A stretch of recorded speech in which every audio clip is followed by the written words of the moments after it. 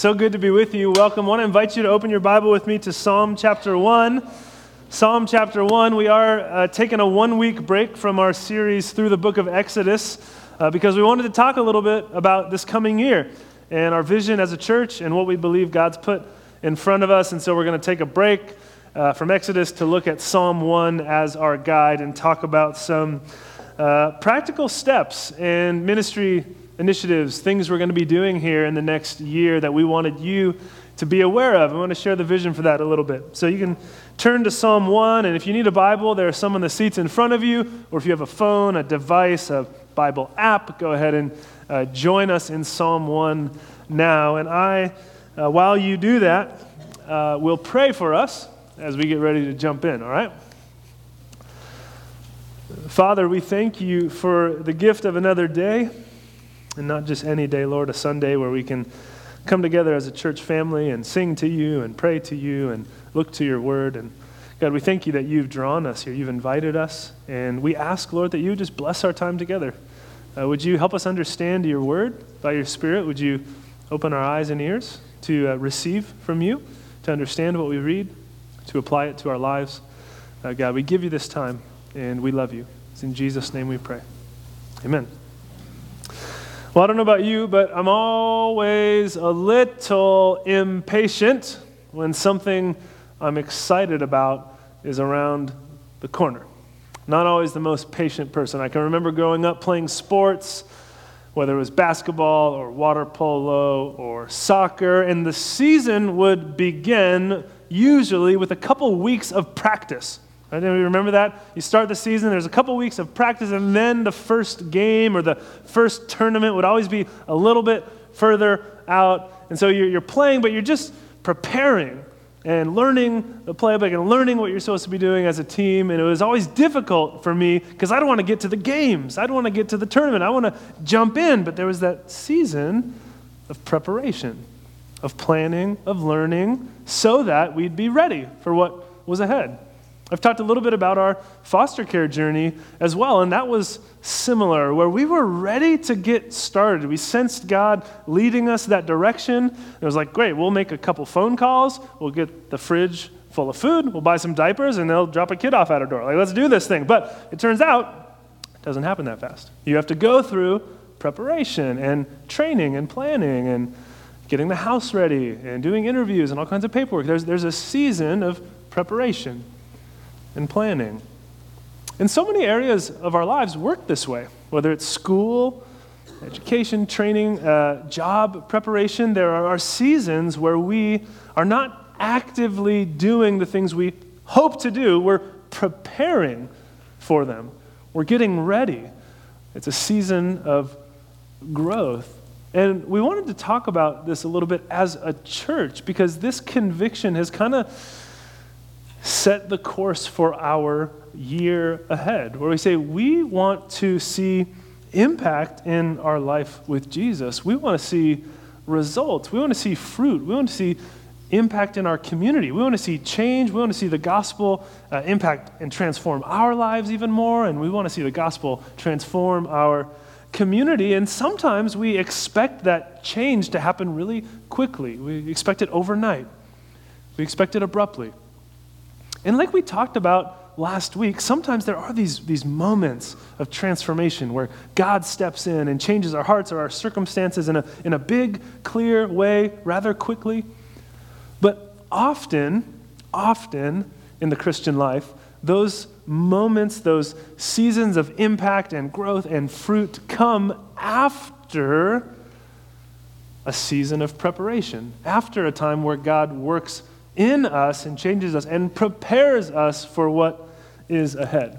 And so as we thought about this year, as a staff, we've been thinking and praying, and initially we were thinking, we want to do more in the go category, right? If we have these 4 core commitments as a church, worship, connect, grow, go, we thought, what if this year we get really intentional about going, about evangelizing, about sharing the gospel in our neighborhood, about having an impact outside of our walls, doing more outreach, more events in this category. And those are all good things.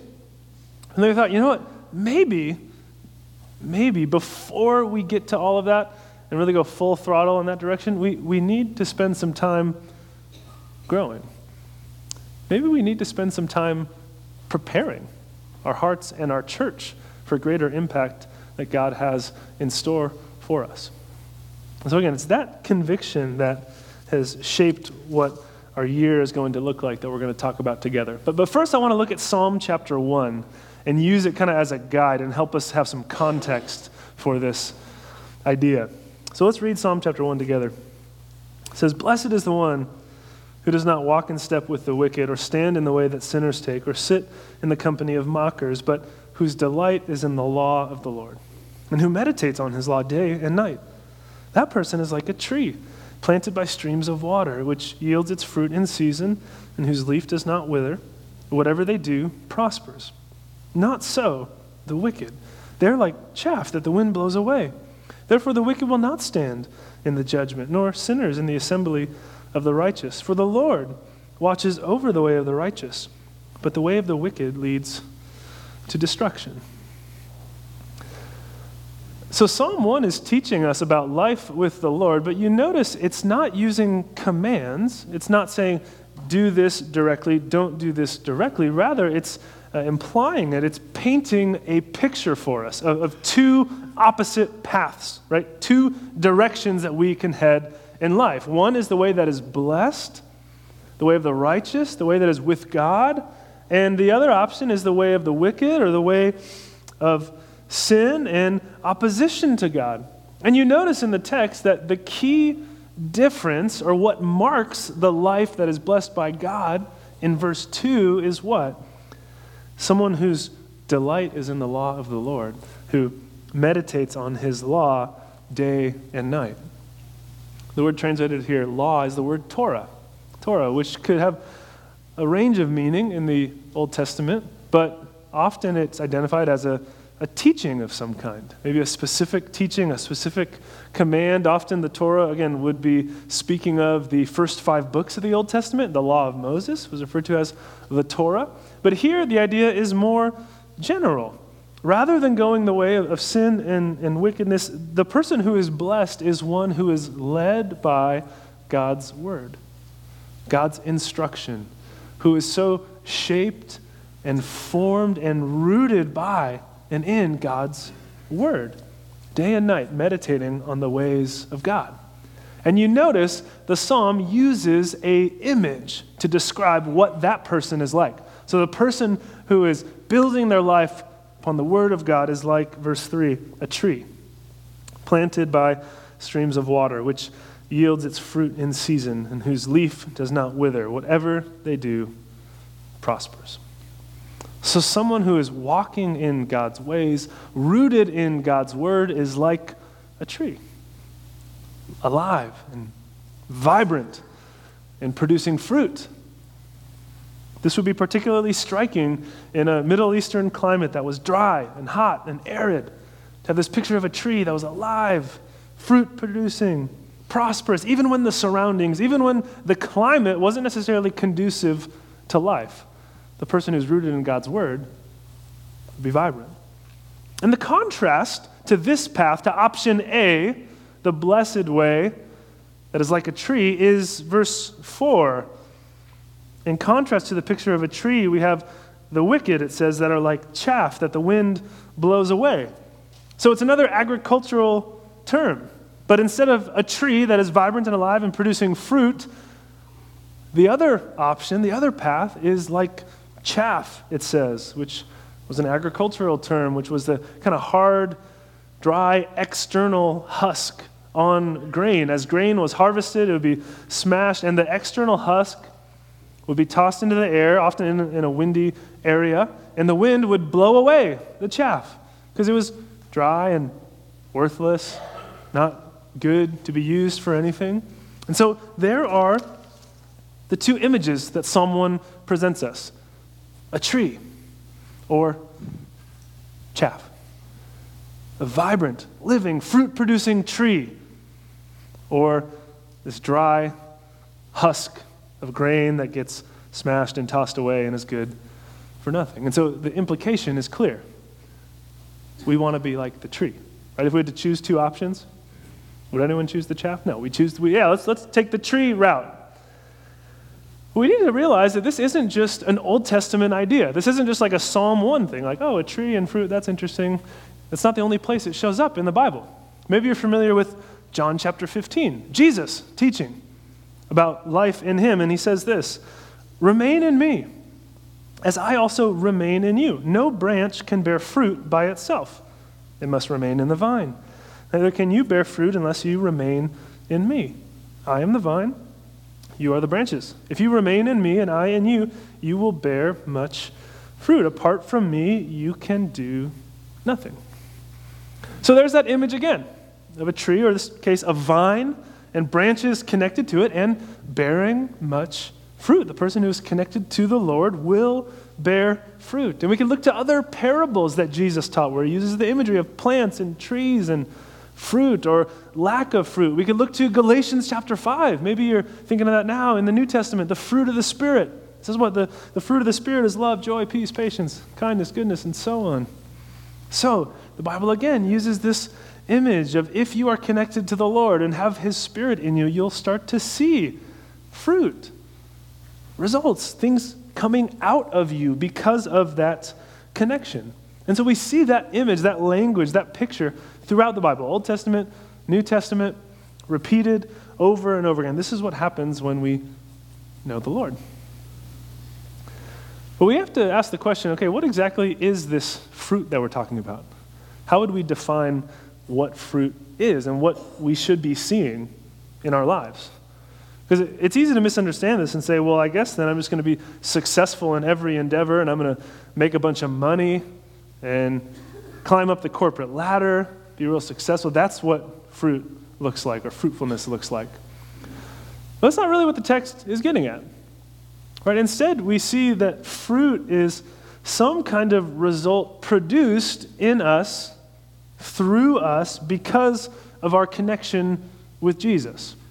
And so this could be good works flowing out of us, love for people, service for people and our community flowing out of us, God accomplishing his plans through us, making disciples, sharing the gospel, helping people know him, feeding the hungry, caring for the poor, external things. Fruit, though, also could be internal change and transformation, right? The fruit of the Spirit. We'd start to see more love and joy and peace and patience and kind of so on in our hearts. God changing us and producing these virtues, these character traits that weren't necessarily there before. Now they're coming out of us because of our connection with Jesus. So think about it this way. We've talked about this before, I think. What does an orange tree produce? Oranges. What does an apple tree produce? Apples. What does a grapevine produce? Grapes. Sorry, a tree produces what it is. And so, if we're talking about a Jesus vine or a Jesus tree, as the text is, what would that tree or vine produce? Jesus. Right? It would produce more Jesus, more of the character and heart of Jesus in us, more of the work and service and love of Jesus extending through us to the world. So if we are connected to Jesus and we're a Jesus vine, there's going to be more of the life and character and heart and action of Jesus flowing through us out into the world. And I think we want this, right? Like if you are a Christian and you're here today, you want this. I haven't met anyone who says, you know what, my goal for this year is to be completely unproductive, to be completely unfruitful, to waste my time, to watch more reality TV, to eat more fast food, to make bad choices, to be a general crummy Christian, right? I want to be a worse person this year than I was last year. I don't think most of us think that way or want that. We want to see fruit in our lives. We want to be used by God. We want to be more like Jesus. But the question becomes then, how does this happen? How do we get this fruit? How do we produce this fruit in our hearts? And I think often the biggest error that we make to approaching this conversation today is that we just expect instant fruit. We expect overnight fruit. Because we don't live in a culture that's primarily agrarian with farmers all over the place, that most of us don't live in that context. And so the metaphor and the image of farming and fruit, and we're kind of removed from that a little bit. And so we're like, well, if you want fruit, Matt, we can drive down to Rayleigh's right after the service. You can buy all the fruit you want. It's right there, right? We can get it quick. Or I have an Amazon Prime membership. They do free next day delivery. So can we order this fruit online or something? They have drones flying around and they'll just, drop it off at your door nowadays. It's crazy. Or we'll say, can we manufacture this fruit, build it in some factory somewhere and get it here the next day, right? We expect instant fruit, instant results, instant change, overnight. But the problem is that that's not how fruit grows. That's not how fruit grows. So think about it. If I take this tree, which I brought from home, this is a French prune tree, which needs to be planted soon, probably today. But okay, think about it. If I take this tree and I plant it today, what am I going to see on it tomorrow? Nothing. Jordan, nothing. I'm not going to see anything, all right? What about the next day? Nothing.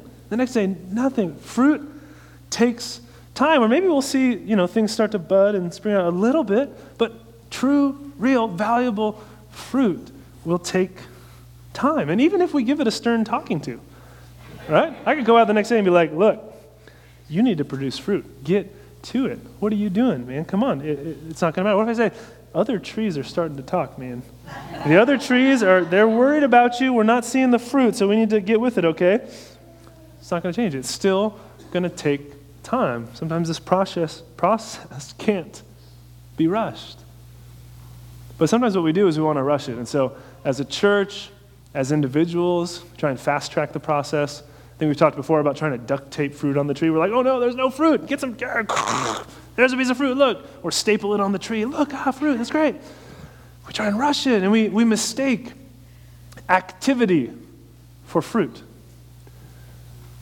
We mistake busyness for fruit. We say, well, a healthy Christian is going to be active and busy. We just got to get people moving and doing stuff, and that's what a healthy Christian is. That's what a healthy church is going to look like, just being really active and doing more service projects and more Bible studies. But it's possible to be busy and not healthy. It's possible to be active but not fruitful.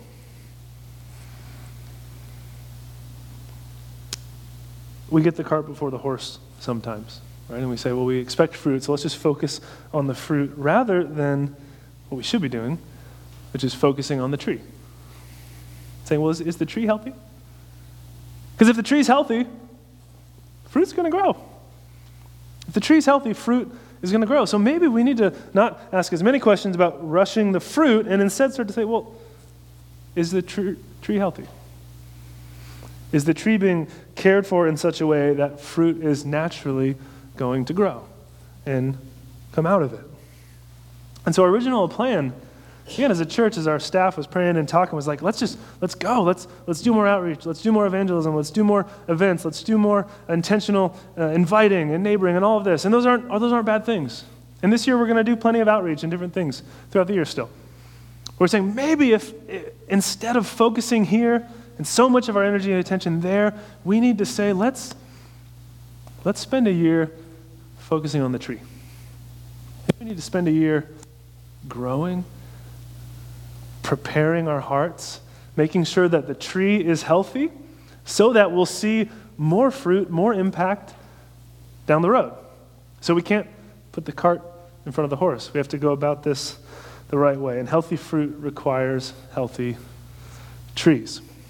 Now, to clarify, I'm not saying let's just wait until things are perfect and then we'll move out. Because if that's the case, then we're never moving out. If that's the case, we're never going to do outreach. We're never going to share the gospel. So I'm not saying things have to be perfect, but there can be seasons where we intentionally spend more time preparing, making sure the tree is healthy so that we'll see fruit. So let's think back to Psalm 1 and think about what is it that makes a tree healthy? What is it that makes a tree healthy, that leads to fruit? Psalm chapter 1, verse 1.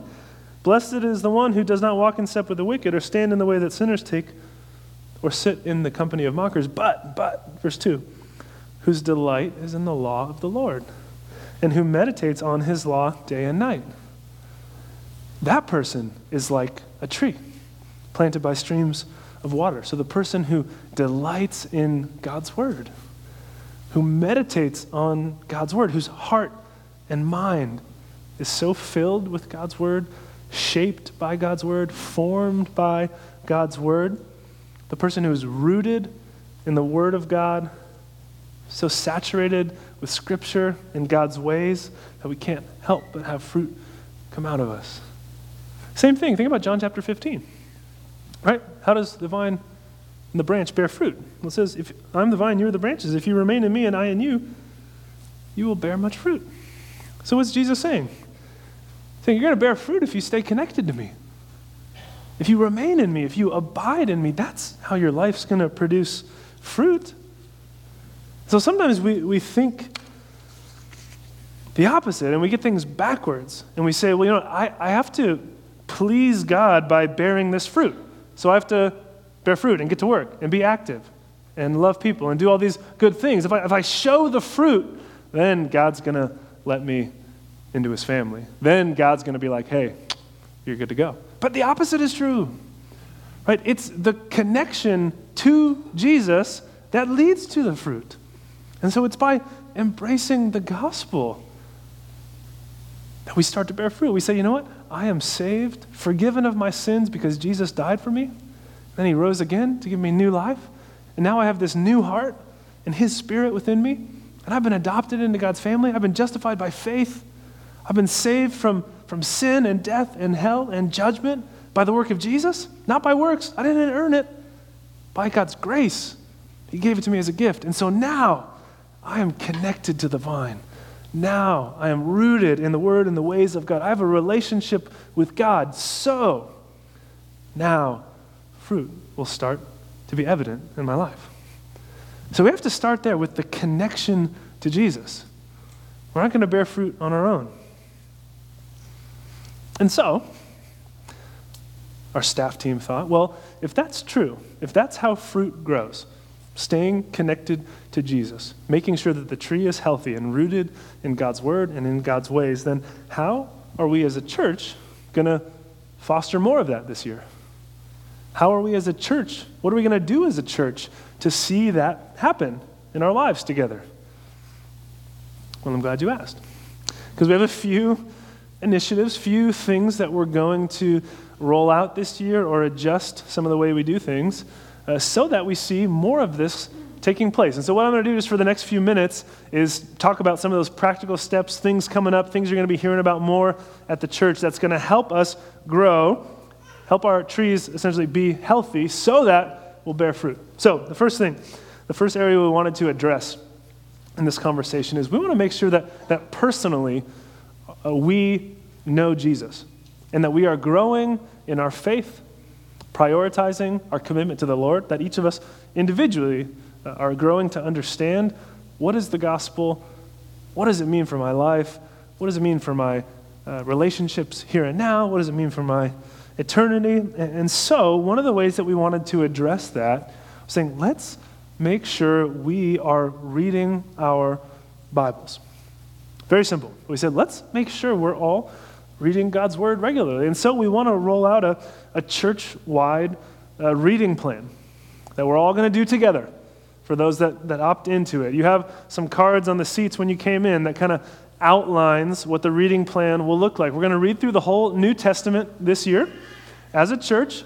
It's roughly just one chapter a day, about 5 readings per week. It's not overwhelmingly difficult. And I realize that some of us are already actively reading the Bible, and that's great, but some of us aren't. And some of us maybe have never read through the Gospels or never read through the New Testament for ourselves. And so this is an opportunity to do that, to engage in God's Word in an intentional, focused way.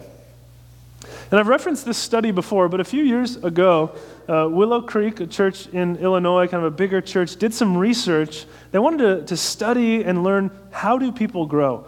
What are the sorts of things that are leading to people's spiritual growth. And so they talked to a bunch of different churches and a bunch of different people in those churches and a bunch of different pastors at those churches and asked some questions and did some surveys and got some results. And they found that there was one thing that far and away contributed to people's spiritual growth more than the others.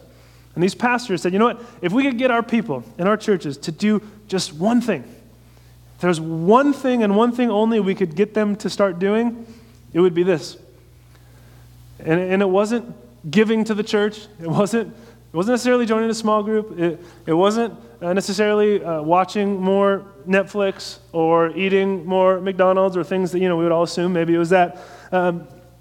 Just kidding. The one thing they found was that they would want people to read their Bibles. People reading God's Word more than anything else leads to spiritual growth. Which makes perfect sense when we think about Psalm 1 that we just read, right?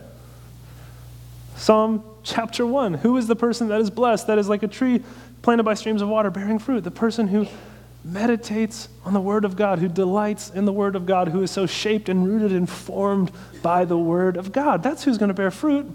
And so it's not like Willow Creek and a bunch of pastors a few years ago finally cracked the code, and figured it out. It's like we've discovered what leads to spiritual growth. It's like God's told us for a long time. And so we want to be a people that take this commitment seriously to engage with God's Word.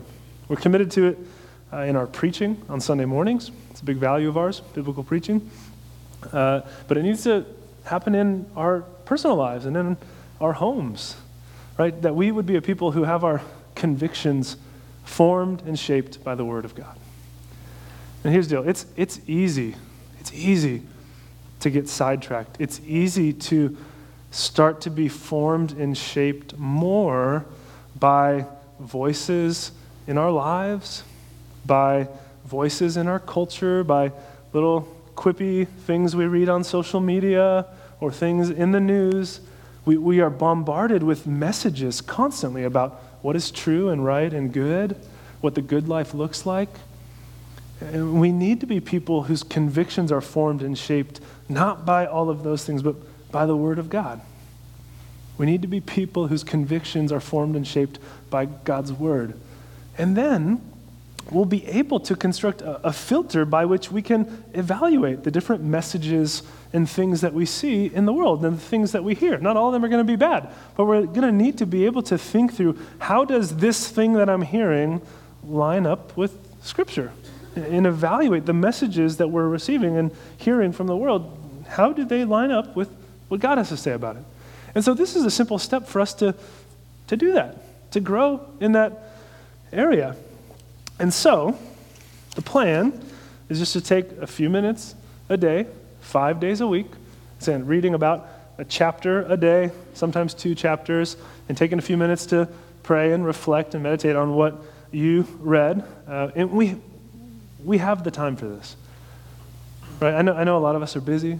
Some of us are more busy than others in this season of life, but we all have time for this. I mean, if we have time to post a picture of our dessert on Instagram, we have time to spend a few minutes in God's Word. Okay, we have time for it. And so, you have the hard copies there that I encourage you to take with you, place in your Bible. But one other thing I want to invite you to do is if you want to do this, if you want to opt in and join us on this journey, I want you to get your phone out right now. This isn't a trick. Okay, get your phone out right now, and there's a phone number on the screen. Okay, what I want you to do is send a text message, if you're in, to that phone number. Okay, and the text message has to have your name on it. So I'm going to do this with you. Okay, joining in, phones out in church. Go to that number. 707-400-6321 and type in your name, Matt Skrayback, and hit send. And just so you know, what this is going to do is going to put you on a list saying, hey, I'm in, and you're going to get text message reminders about the plan. I should mention that beforehand. You're going to get text messages reminders in the morning saying hey, the Bible reading today is Matthew chapter 1. Hey, the Bible reading is Matthew chapter 2.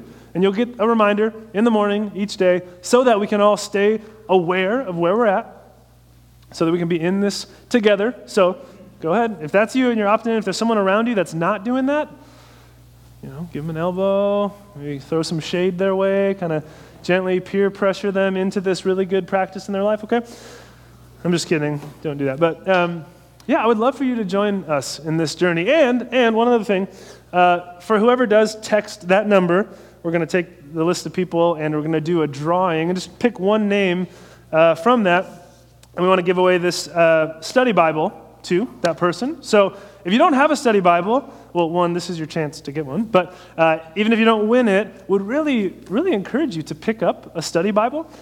Probably just the simplest one-stop shop resource to understand the Bible better. Because a study Bible not only will have the text of the Bible, it'll have commentary, it'll have scholars and pastors that have worked on interpreting this and written little things running throughout that say, hey, this verse or this word might not make sense, so here's kind of what it's trying to get at, or here's culturally what this is trying to say, or here's what this might have meant in its original context, or here's, again, how to understand this particular word that we don't use very often. And so it's really helpful, just a quick way to say, oh, that verse was kind of strange, I have no idea what that's talking about. And see if there's some notes there that could help you understand it more fully. There's maps and charts and summaries of different books of the Bible. So it's just a really good resource to have. This one is the NIV Zondervan Study Bible, one of my favorites. The ESV Study Bible is also a fantastic resource if you want to pick up that one. But this is the one we're going to be giving away. So again, if you texted that number,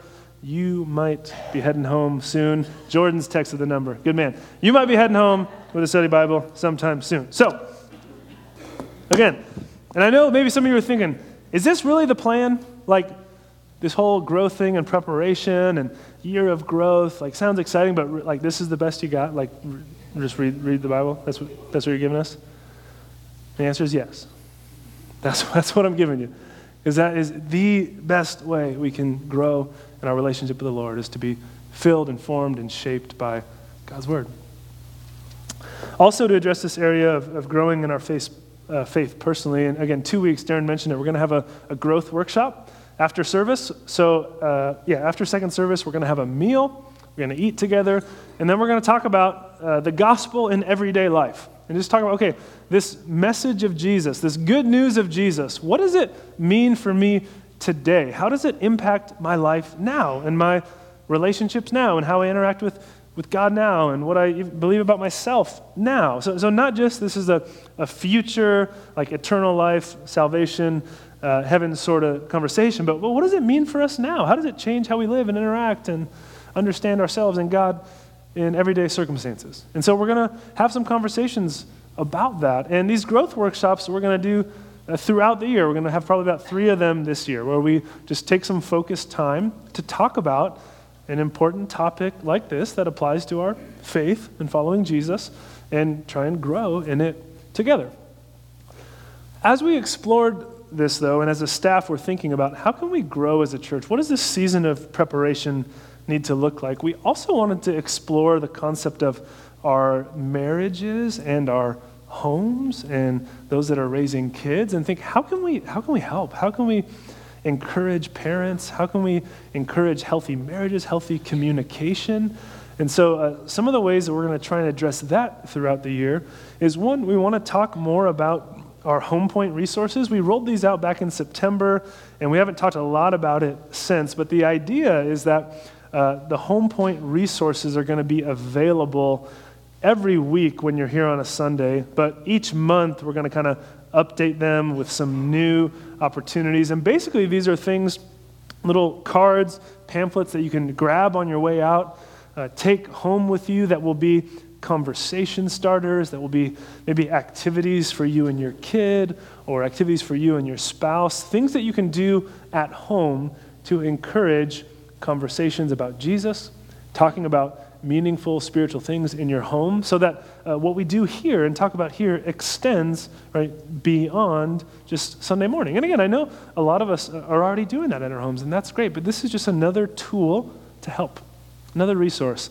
that might foster more of those conversations, more of that growth in our homes, that will follow Jesus together in our homes.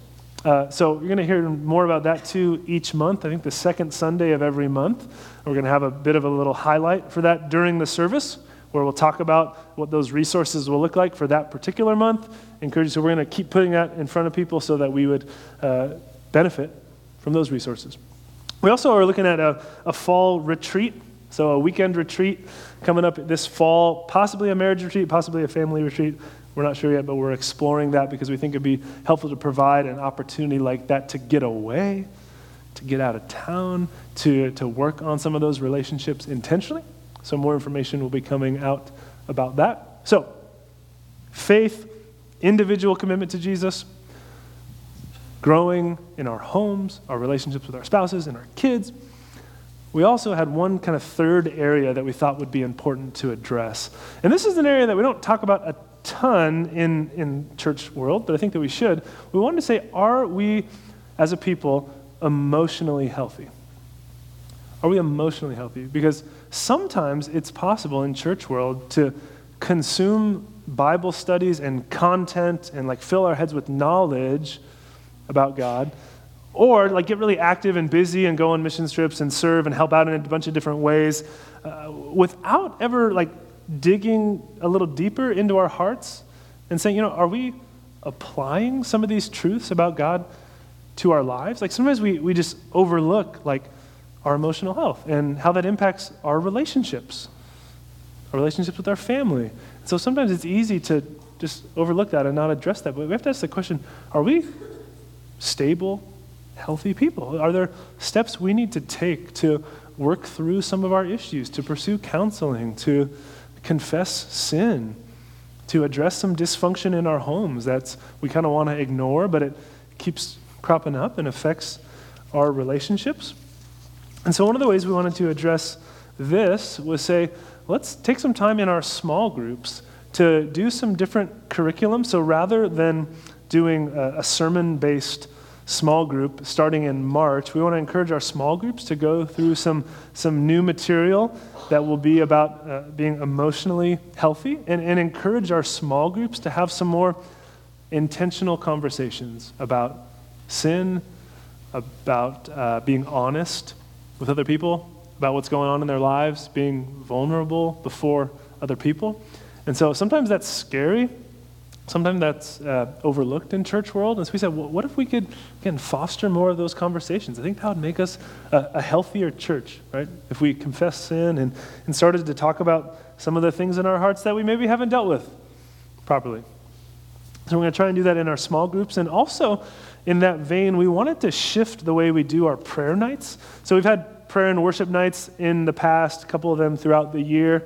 And we've done it here, right, where we'll say, hey, like on a Friday night, come out, we'll sing some songs and pray in groups and through some different things. We said, what if instead this year, rather than that approach, we did our prayer nights in small groups? And so people are already going to small groups. You already have a night of the week set aside where you're in community. And what if for that week, instead of reading the Bible passage and doing a Bible study and walking through, the sermon notes from Sunday or whatever that we normally do, what if we said, hey, let's use that week where all the small groups will have some intentional prayer time. And we'll send out some prayer prompts, and maybe that'll be a little better environment for us to pray together and be involved. Because sometimes, coming out an extra night of the week, let's just be honest, it can be difficult. And then sometimes when you get here, like, hey, I don't know everyone here as well. I've seen that guy before, but I'm not really going to, tell him all the deep, dark secrets of my heart and ask a prayer request in that way. Sometimes it's just harder to do that. And so if we're doing prayer nights in our small groups, hopefully, in theory, right, we have more trust built up with those people.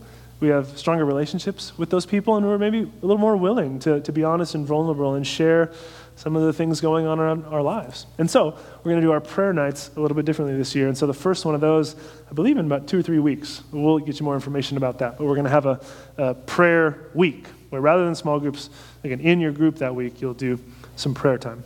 So the Bible reading plan starts tomorrow. Okay, that's like immediately, like we're jumping into the New Testament and going. Some of these other things with the growth workshops, the prayer nights, the small group material, those different opportunities, we're going to be keeping you updated on those as the calendar rolls along, and as those come up, we're going to keep putting those in front of you. So for now, jumping in, reading the Bible, and more to come on those. In our backyard, we we have some raised garden beds that when we moved into the house, they were already there. And it became a fun little project for us to plant seeds and little plants in our garden bed and see them grow. And it took a lot of work, right, to pull the weeds out and to make sure it's really watered. We added some new, nice soil. We tilled the soil and moved everything around. It was pretty, time consuming.